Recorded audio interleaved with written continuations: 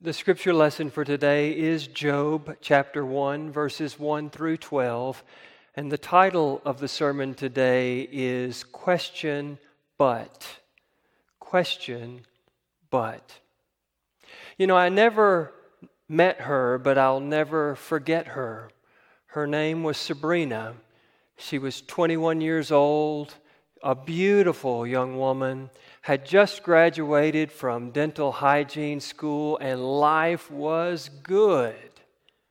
But then life was gone. You see, on June the 7th, 1998, Sabrina was killed by a drunk driver. The funeral home called a young pastor in town to ask if he would officiate this young woman's funeral. It was me. I didn't know the woman or her family, and the woman and her family didn't know me. They wanted a pastor, and I wanted to be the light of Christ during what was certainly a dark and difficult season in their life. I can still remember going over to the family's house to talk with them for the first time about what Sabrina's funeral might look like. And while I can't remember the specific decisions that we made regarding Sabrina's funeral that day, I can still remember the questions that this family had of God. Why would you allow something like this to happen? Those are the questions that are so difficult, if not impossible, to answer on this side of eternity. And yet they are questions that plague many of us. In fact, I wish that you all were here in this sanctuary today so that I could just see a show of hands, so that I could know that I'm not the only one who finds himself over and over again as life throws so many curveballs at us, questioning God. I suspect that if you were here and I asked you to show your hands, that many, if not all of you, would raise your hands and say, yes, I've had moments where I questioned God. Why do people drive drunk?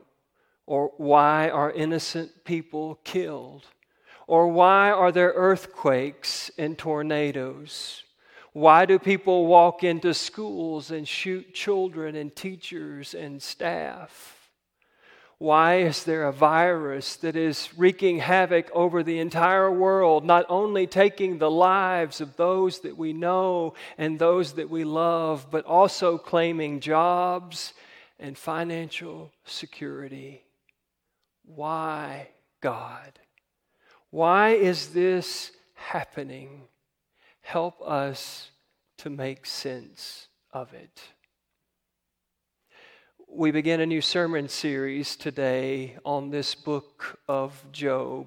And what I find interesting is that Job's name itself gives us a clue as to what we're going to find in this book that we'll study for the next 5 weeks. For the word that is translated Job actually means, where is the divine Father? Where are you? You can also translate the word that is translated for us Job as persecuted one. Whichever way you decide to interpret Job's name today, where are you, God, or being persecuted, it seems apropos in the middle of this pandemic when so many of these types of questions are coming to the surface. Last week, my clergy colleague Jim Clardy preached, and he preached out of the Gospel of Mark. And he told the story about how Jesus was in the boat with his disciples, and Jesus was sleepy because he'd been teaching and preaching, and the crowds had been pressing in on him. And so we were told that Jesus goes to the stern of the boat and he takes a nap. And wouldn't you know it, while Jesus is napping in the stern of the boat, this great and fierce storm begins to take place on the sea, and it scares the disciples to death. And so they go back to Jesus at the stern of the boat, and they wake him up, with a question: do you not care that we are perishing? I've always found comfort in that question. If the people who were closest to Jesus, if the people who had walked with Jesus, if the people that knew Jesus the best had a question about Jesus or for Jesus, then I reason it's okay for me to have questions.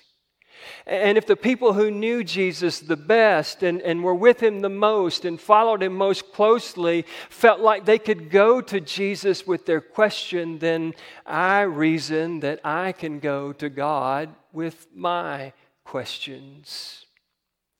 You know, many of us were raised in traditions where we were told that you cannot question God. And yet, as I hear that story that Jim preached on last week, and as I read through the book of Job, and in fact, as I read through much of Scripture, it seems to me that questions are not only allowed, but in some ways, they're actually encouraged. You see, if we're going to question God, the very fact that we would go to God with the question suggests on some level that we have faith in a God. That we have faith that this God could actually answer the questions that we might have of God.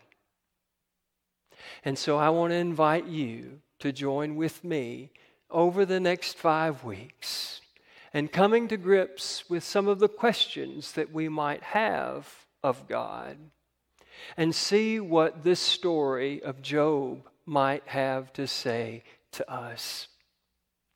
The story begins by saying there once was a man named Job.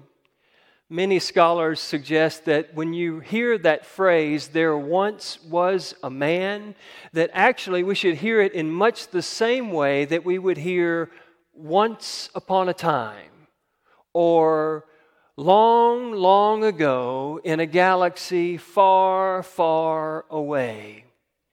You see, scholars, many of them suggest that this is wisdom literature, not a historical narrative. That the book of Job is to be meant to read more like a fable, where there is some sort of truth or moral that might be there for us to grasp, instead of something that literally, actually happened. And the reason why so many scholars believe this is because the book of Job, the way it's put together, is just a series of really long, elaborate speeches by different people. And it would have been impossible for someone to be there or to transcribe or to chronicle all of those speeches word for word to pass down. And it's not just the words, but it's the way the words are worded. It's more like poetry or prose. It's not really like people that are really grappling and sitting down with some of life's difficult questions and circumstances. And so many believe that this story is actually meant to be more like wisdom literature, what we might get from it, and not just knowing or learning about something that actually happened. We're told early in the story that Job was both blameless and upright.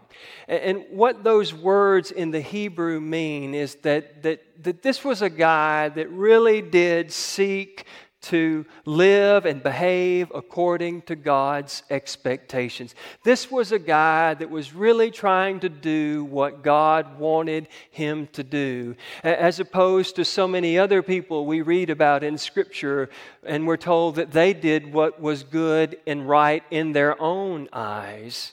No, Job really did want to do what was right in God's eyes. When we read that he was blameless, when we read that he was upright, we're not supposed to hear that he was sinless or that he was perfect.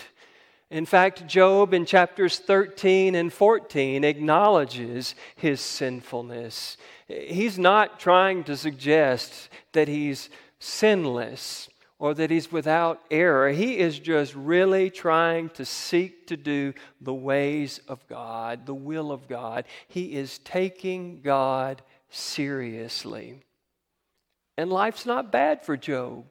I mean, Job's got 10 wonderful, amazing kids. I mean, if Job had Instagram back then, you could guarantee that multiple times a day he'd be posting pictures of his 7 sons and his 3 daughters and their families. He loves his children.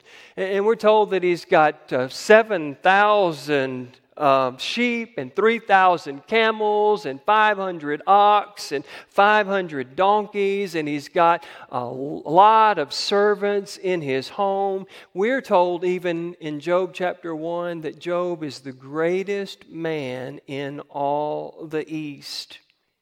And there seems to be an implication in the text that the reason why Job is so healthy and so wealthy and has such great kids is because of this blameless and upright nature in which he lives.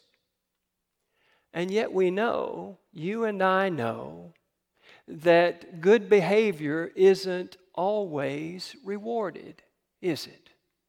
I mean, look no further than this pandemic, and there are people in our church, and there are people in our community, and there are people in our world that are doing the right things, that are good and godly people, and yet they are still suffering tremendously in the midst of this pandemic. We know that good behavior isn't always rewarded. And we also know that bad behavior isn't always punished, don't we? I mean, do you know anybody that has ever messed up and moved up? If so, can I get an amen from your lazy boy?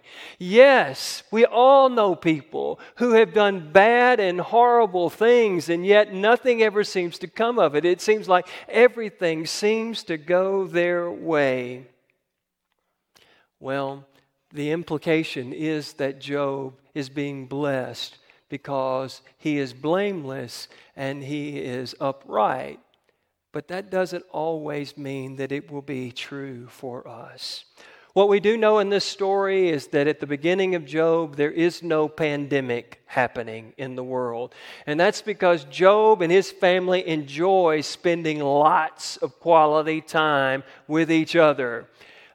We're told that they spend days and days and days together, that they look for opportunities to get together and spend lots of time together. So I'm not going to ask for an amen from your lazy boy if you've enjoyed spending lots of quality time with your family for the past month during this pandemic. But Job's children, they get together for all of these feasts and they spend days together and they feast and they celebrate. And yet, after these feasts have concluded, Job does something that I find really interesting. Job seeks to purify or to sanctify his children and their families to make sure that they are holy. We're told in the text that Job is afraid that during these parties that maybe his children and their families might say or do something or even think something in their hearts that might be interpreted by God as them cursing God or sinning against God. And so Job offers this purification or this sanctification process. He makes a burnt offering on their behalf just in case they have cursed God in their hearts. Now, I'm not so sure what this means. Does this say something about what Job thinks about his kids? That maybe if they get together for a party, that they might have too much to drink and that they might say something or do something or think something that would be considered sinful or a curse against God? Or does it say more about what Job thinks of God? You know, in this day, there were many people who claimed to be servants of many gods. And all of these gods in the ancient Near East, it was all about what they wanted and satisfying themselves and pleasuring themselves. They weren't out to seek to be just. They weren't out to seek to be fair. They were just out to get what they wanted to make themselves feel better. And so the people that followed these other ancient gods would oftentimes just continue to give gift after gift and sacrifice after sacrifice to these gods in the hopes that it would just keep them happy. Could it be that the reason why Job offers these sacrifices, the reason why he seeks to have this purification or sanctification ceremony, is not because of what he thinks about his kids, but what he's worried about with his God. And he just wants to keep his God happy and pleased with him and his family. If that's the motivation for why Job does what he does, then it does somewhat explain the question that the Satan presents to God a little later in our story. I'll get to that in a minute. I want to help you understand this character, the Satan, but I need to move on with the text. We're told that there's something going on that makes me hope and believe that this really is a wisdom literature and not an actual account of something happening. Because if this is an account of something that really happened, then what it means is that there are committee meetings in heaven. God forbid there be committee meetings in heaven. I mean, I'm a United Methodist pastor. I feel like I go to meetings all the time. I do not even want to begin to think that once I leave this earth and draw my last breath and enter into the glory of heaven, that there will be more committee meetings to attend. The only thing that sounds worse to me than more committee meetings to attend would be to find out that once you get to heaven, that Rocky Top is on a loop and it plays over and over and over again. But there is this committee meeting, according to Job, that's taking place in heaven. We don't know everybody that's at this meeting. We're told some translations call them a group of angels.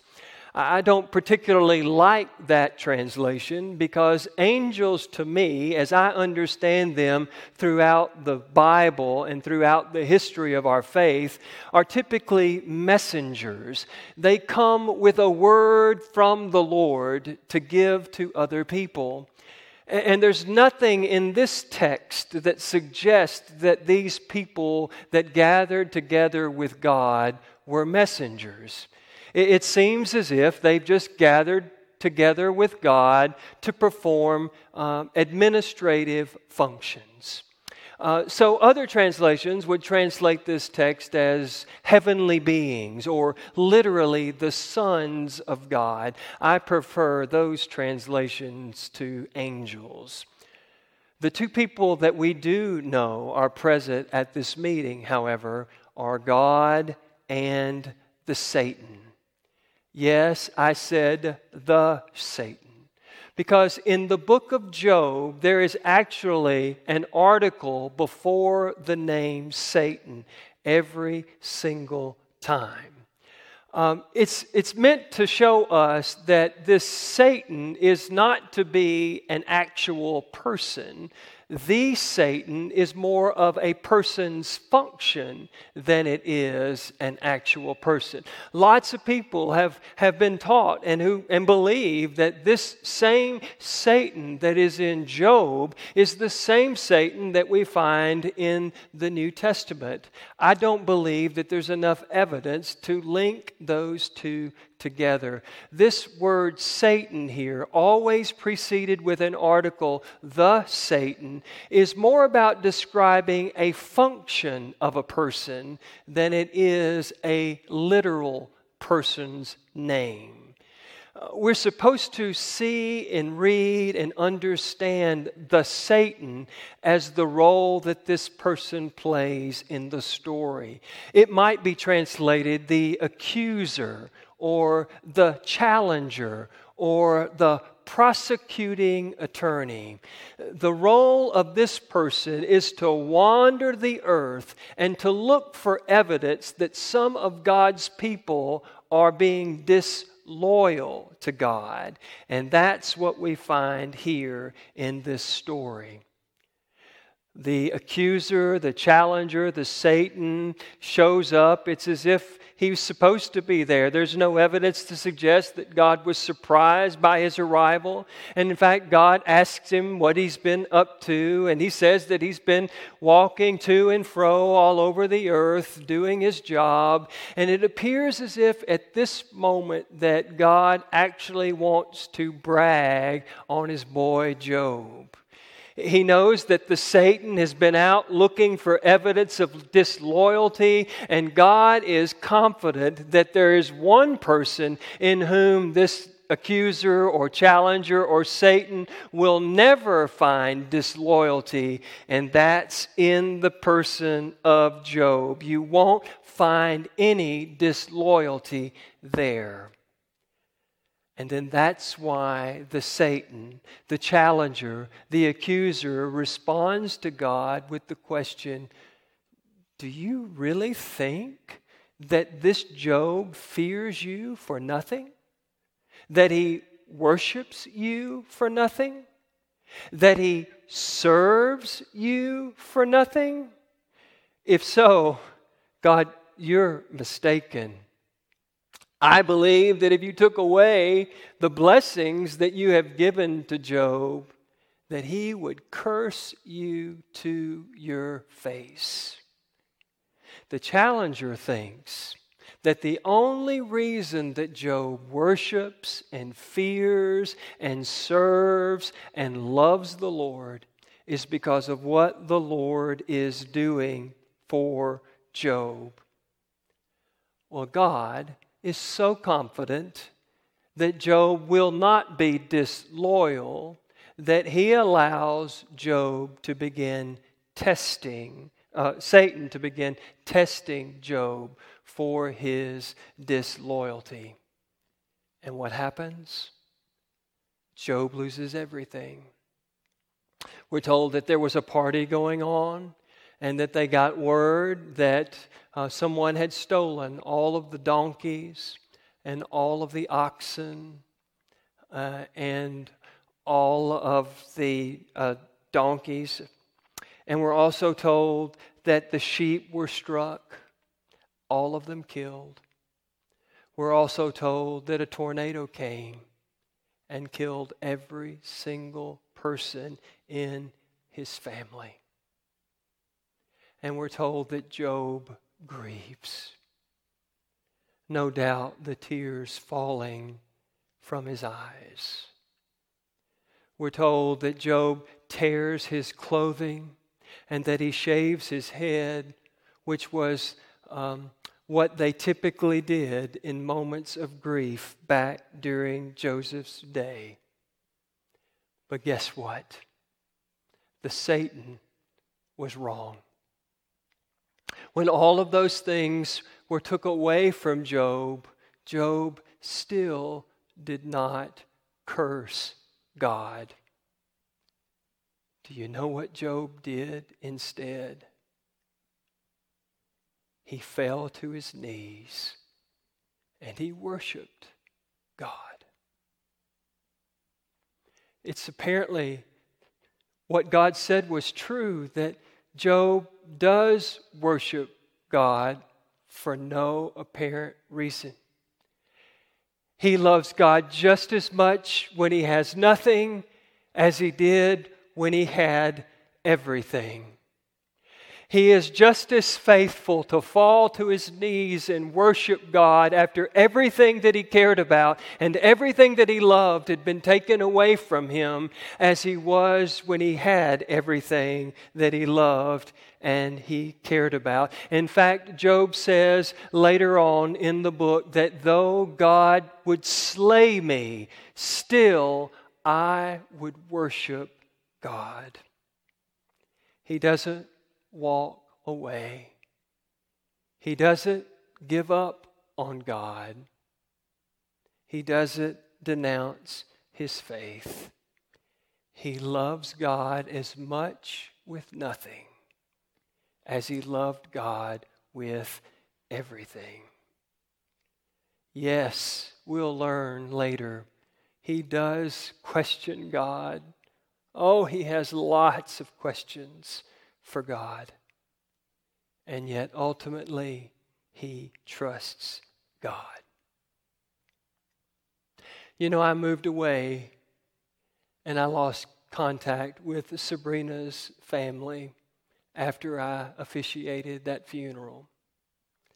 But as God would have it, years and years and years later, I ended up being reunited with Sabrina's family.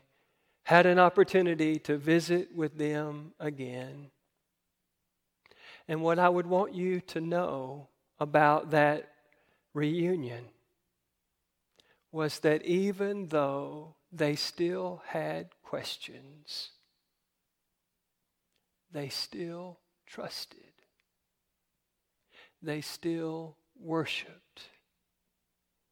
They still served the Lord. May it be said to be true of us as well. Amen.